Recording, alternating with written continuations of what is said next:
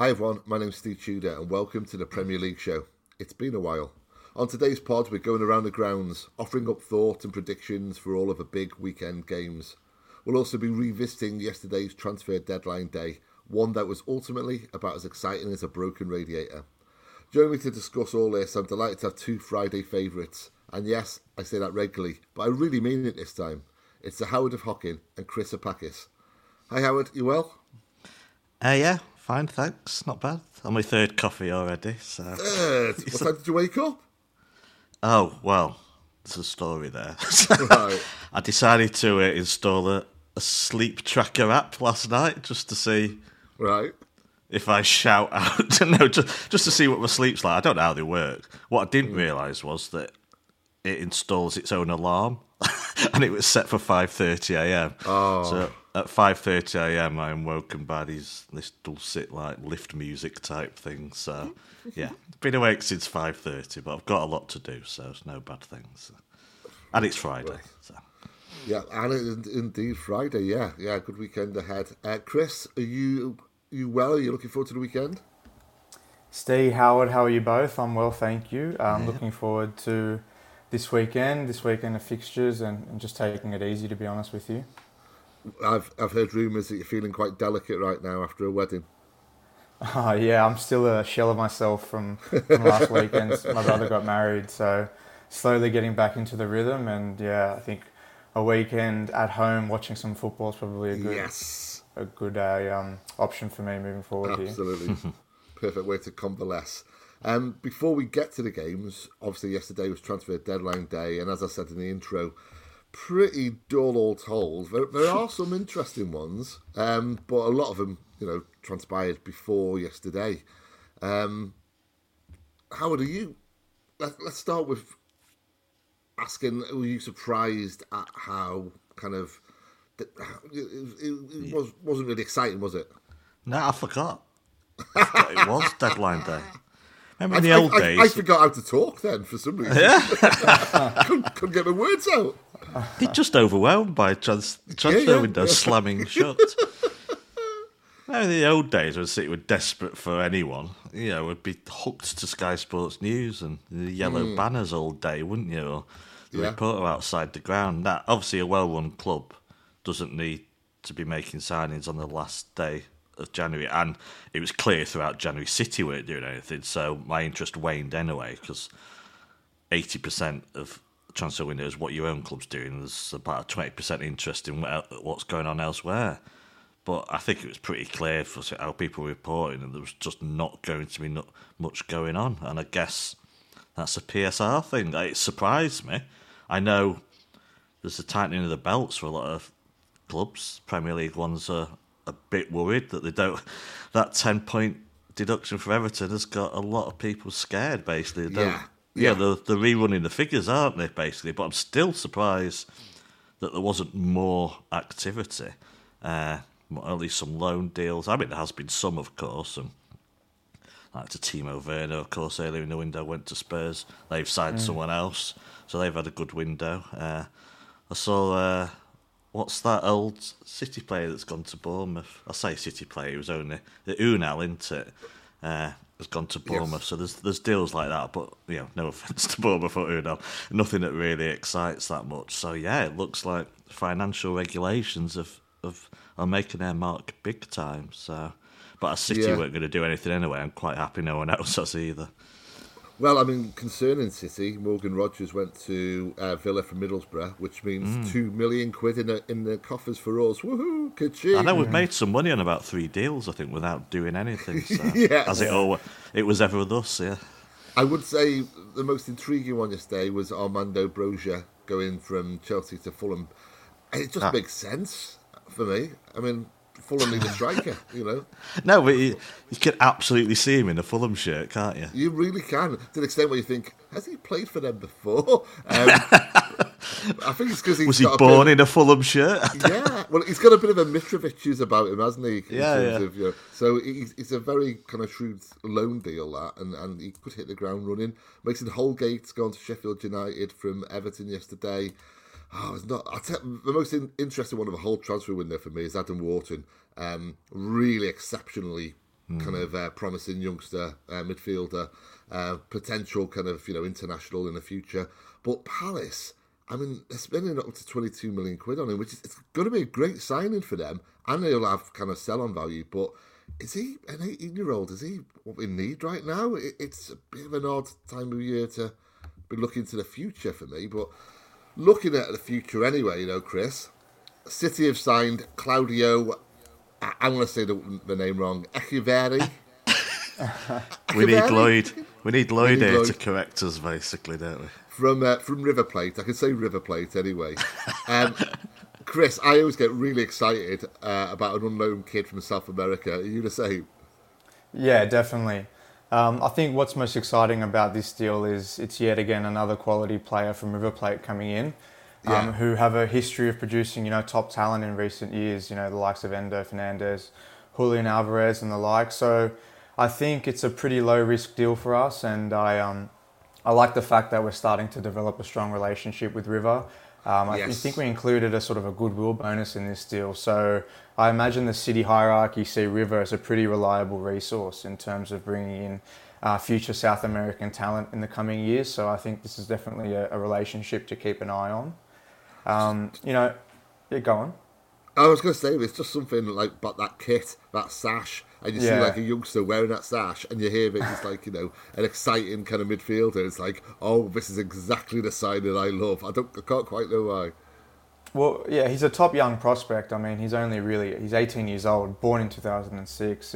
If that makes you feel old or young, I'm not sure. But, as every attacking player coming out of Argentina, he has at one stage been dubbed the next Messi, and is currently being managed by a former City legend in Martin Demichelis. So I think looks like all is well here.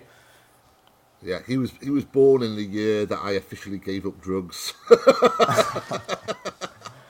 That's a scary thought. Oh, officially. Wow. Officially, yeah. Unofficially, you're still... yes. Let's get to the games then this weekend. We're going to start with Everton v Spurs, because obviously that's the lunchtime kickoff. I'll start with you, Howard, and looking at it from a Toffee's perspective. They responded so well to the kind of the FFP charge and the penalty and the 10-point penalty, but they've really slumped of late. They're scoring only a goal every 220 minutes. Calvert-Lewin hasn't scored since October. Beto's hardly a prolific striker. Their defence is decent, but without a reliable goal scorer, they look in trouble. Yeah. I think they're missing Doucouré as well, but they shouldn't. Well, I have to say, Gay as well, and Onana are out, and Gomez. So 4 of them midfielders are out this weekend. Yeah, the depth's not there. It's weird when they brought Dyche in. I thought they've got the right man in to keep them up, but then what? It's like, well, then you're up, and it's like you've got Sean Dyche as your manager, but he's really impressed me. They didn't start well, did they, this season? But the dreaded XG, they were making chances. They weren't quite the dour team I thought they'd be under Dyche, and then they started getting the results that those performances merited. But I guess ultimately, I mean, there's such a mess off the pitch. I don't know if that's the reason really, but it is a car crash off the pitch. The future of the club is really up in the air. That 777 who aren't officially owners have lent more money this week, so they're pumping millions in just to keep them afloat in many respects. And I don't think they've even taken over the club yet. They're not the prospective owners. So, and everything else, of course, is points deduction that puts pressure on them. I guess eventually all this was going to weigh them down, along with the fact they haven't got a deep squad. So they've done well, but they're kind of regressing to the mean now, because it's no surprise that they then started struggling. Can I just ask, Howard, because this fascinates me, and it's impossible to answer wholly, I know, but to what degree does that impact on the players, do you think, in football? If there's off-the-pitch problems, does it impact on results, do you think? It must do. I mean, it's in the news every day, something's happening. I mean, you can't... Yeah. Depends, doesn't it? If one little thing was happening with an owner, they can isolate themselves and concentrate on the football, but there's so much going on, is there not, off the pitch? And of course, obviously a points deduction affects the players. It's right there. It's just knocked them all the day down, and they've been charged again. And the uncertainty of not knowing whether anything they do is worth it. Yeah. They could stay up by 6 points and then be deducted 6 points at the end of the season. So not even knowing whether these points are where they are, where they stand, and just the basic stuff of knowing where you are in life or where you are in the table, it must be draining on the players. It must weigh on their minds, and not the uncertainty over the future. Yeah, absolutely. On this occasion, it'd be impossible for the players to ignore that, I think. Yeah. If Everton are struggling to score, it's certainly not a problem for Spurs. They've scored 2+ goals in 77% of their fixtures in 23-24, which is staggering, really. It's only 1% fewer than Liverpool. They've got Maddison back now, Chris. How high can they climb in the table, do you think, once they get all the rest of the players back and get in the same kind of shape they were at the start of the season? I mean, they're 3 points off us. Yeah. 3 points off us, 3 points off Arsenal at the moment. Also, just, I think Timo Werner has been a good bit of business for them. Yeah, agreed. Very, very low risk from their perspective, with it being a loan deal, no obligation to buy, I don't think. And he's been one of their best players since arriving, albeit he's yet to score a goal. But, I'm expecting these attacking stats to continue to improve for Tottenham. And, he's also coming back with a point to prove in the Premier League, and I think Ange will be able to harness and get the best out of him. So combine that with Maddison coming back, and I think it's fairly positive times ahead for Spurs and Spurs fans.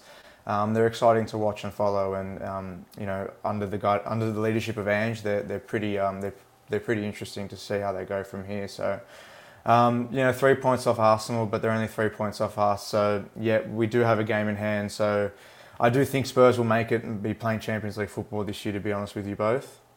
Yeah, and that in itself will be a huge achievement, really, and certainly a major kind of stepping stone to what they want to go on and achieve, which is challenge for silverware.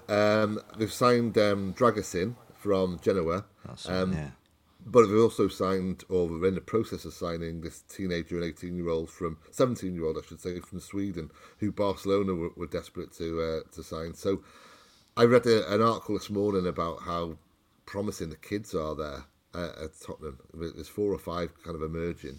It all looks bright, Howard, really, doesn't it? It has to be kind of sad. It's looking bright there. Well, they had that, was it December dip? Yeah. Could have gone off the rails, and of course they've got players away, international duty, and Maddison, long injury. It could easily have gone off the rails. And just keeps... Could I just interrupt this? No, I'll finish my point then. I've got an important question to ask you, Steve. But no, I mean, utter respect for him for levels of performance. Yeah, I watched them at Old Trafford, that draw. They were far better than United and should have won. For keeping these performances going when despite having players all over the place. Obviously, they've had suspensions as well, and injuries list is ridiculous. The international call-ups, it's not really derailed the performance levels. The results went off for a bit, but they're coming back again now. So, yeah, respect for them. He's doing an absolutely brilliant job there, and there's something to build on now. Something, Spurs will always be Spurs in a way, in that you think they're going to mess up, but for the first time, there's foundations there. First time for a while, there's proper management foundations there for them to build in the future. I can't see them winning the league because either City or Liverpool or both look like they could go on that relentless run. That's how I feel, yeah. Earlier in the season, it was looking like 75 points could win someone the league because everyone's faltering. But if either of City or Liverpool start being relentless, and City have already won 8 on the bounce, and Liverpool, of course, have only lost once all season to that controversial game against Spurs, then it's probably too much for them to do, but there's real foundations there for the future. But the really important point is, look, I really like the guy, but is it really acceptable for us to be calling managers of other clubs by their first name? Oh, well, he's got a long surname. I know, yeah. It It does solve the dilemma of us having to pronounce his surname, but it's not that difficult, is it? No, it's an easy to pronounce name, but it's a long name. And like yesterday, I noticed for the first time ever, I wrote in an article Trent, and I noticed when I did it. But what I'd done is in the previous paragraph, I'd called him Trent Alexander-Arnold, and so it's either a case of I couldn't go the whole name, so it was either the surname or the first name, and it was too long, Alexander-Arnold. It took up half a line. Well, I sign off emails with the letter H because I can't be asked typing out my name, so fair enough. So, but Chris, I'm sure you have no problem calling him Ange because I know you're a fan of his. As Howard said, he is doing an exceptional job there. Can you see this lasting at Spurs? Can you see this being a 3-4 year thing where they gradually build and get better? Firstly, the question is, can you spell Postecoglou? Thanks for listening to the first 15 minutes of the show. To listen to the full podcast and all our contents, including reviews, previews, analysis, quizzes and much more, go to 9320.com to sign up now, or simply click the link in the description.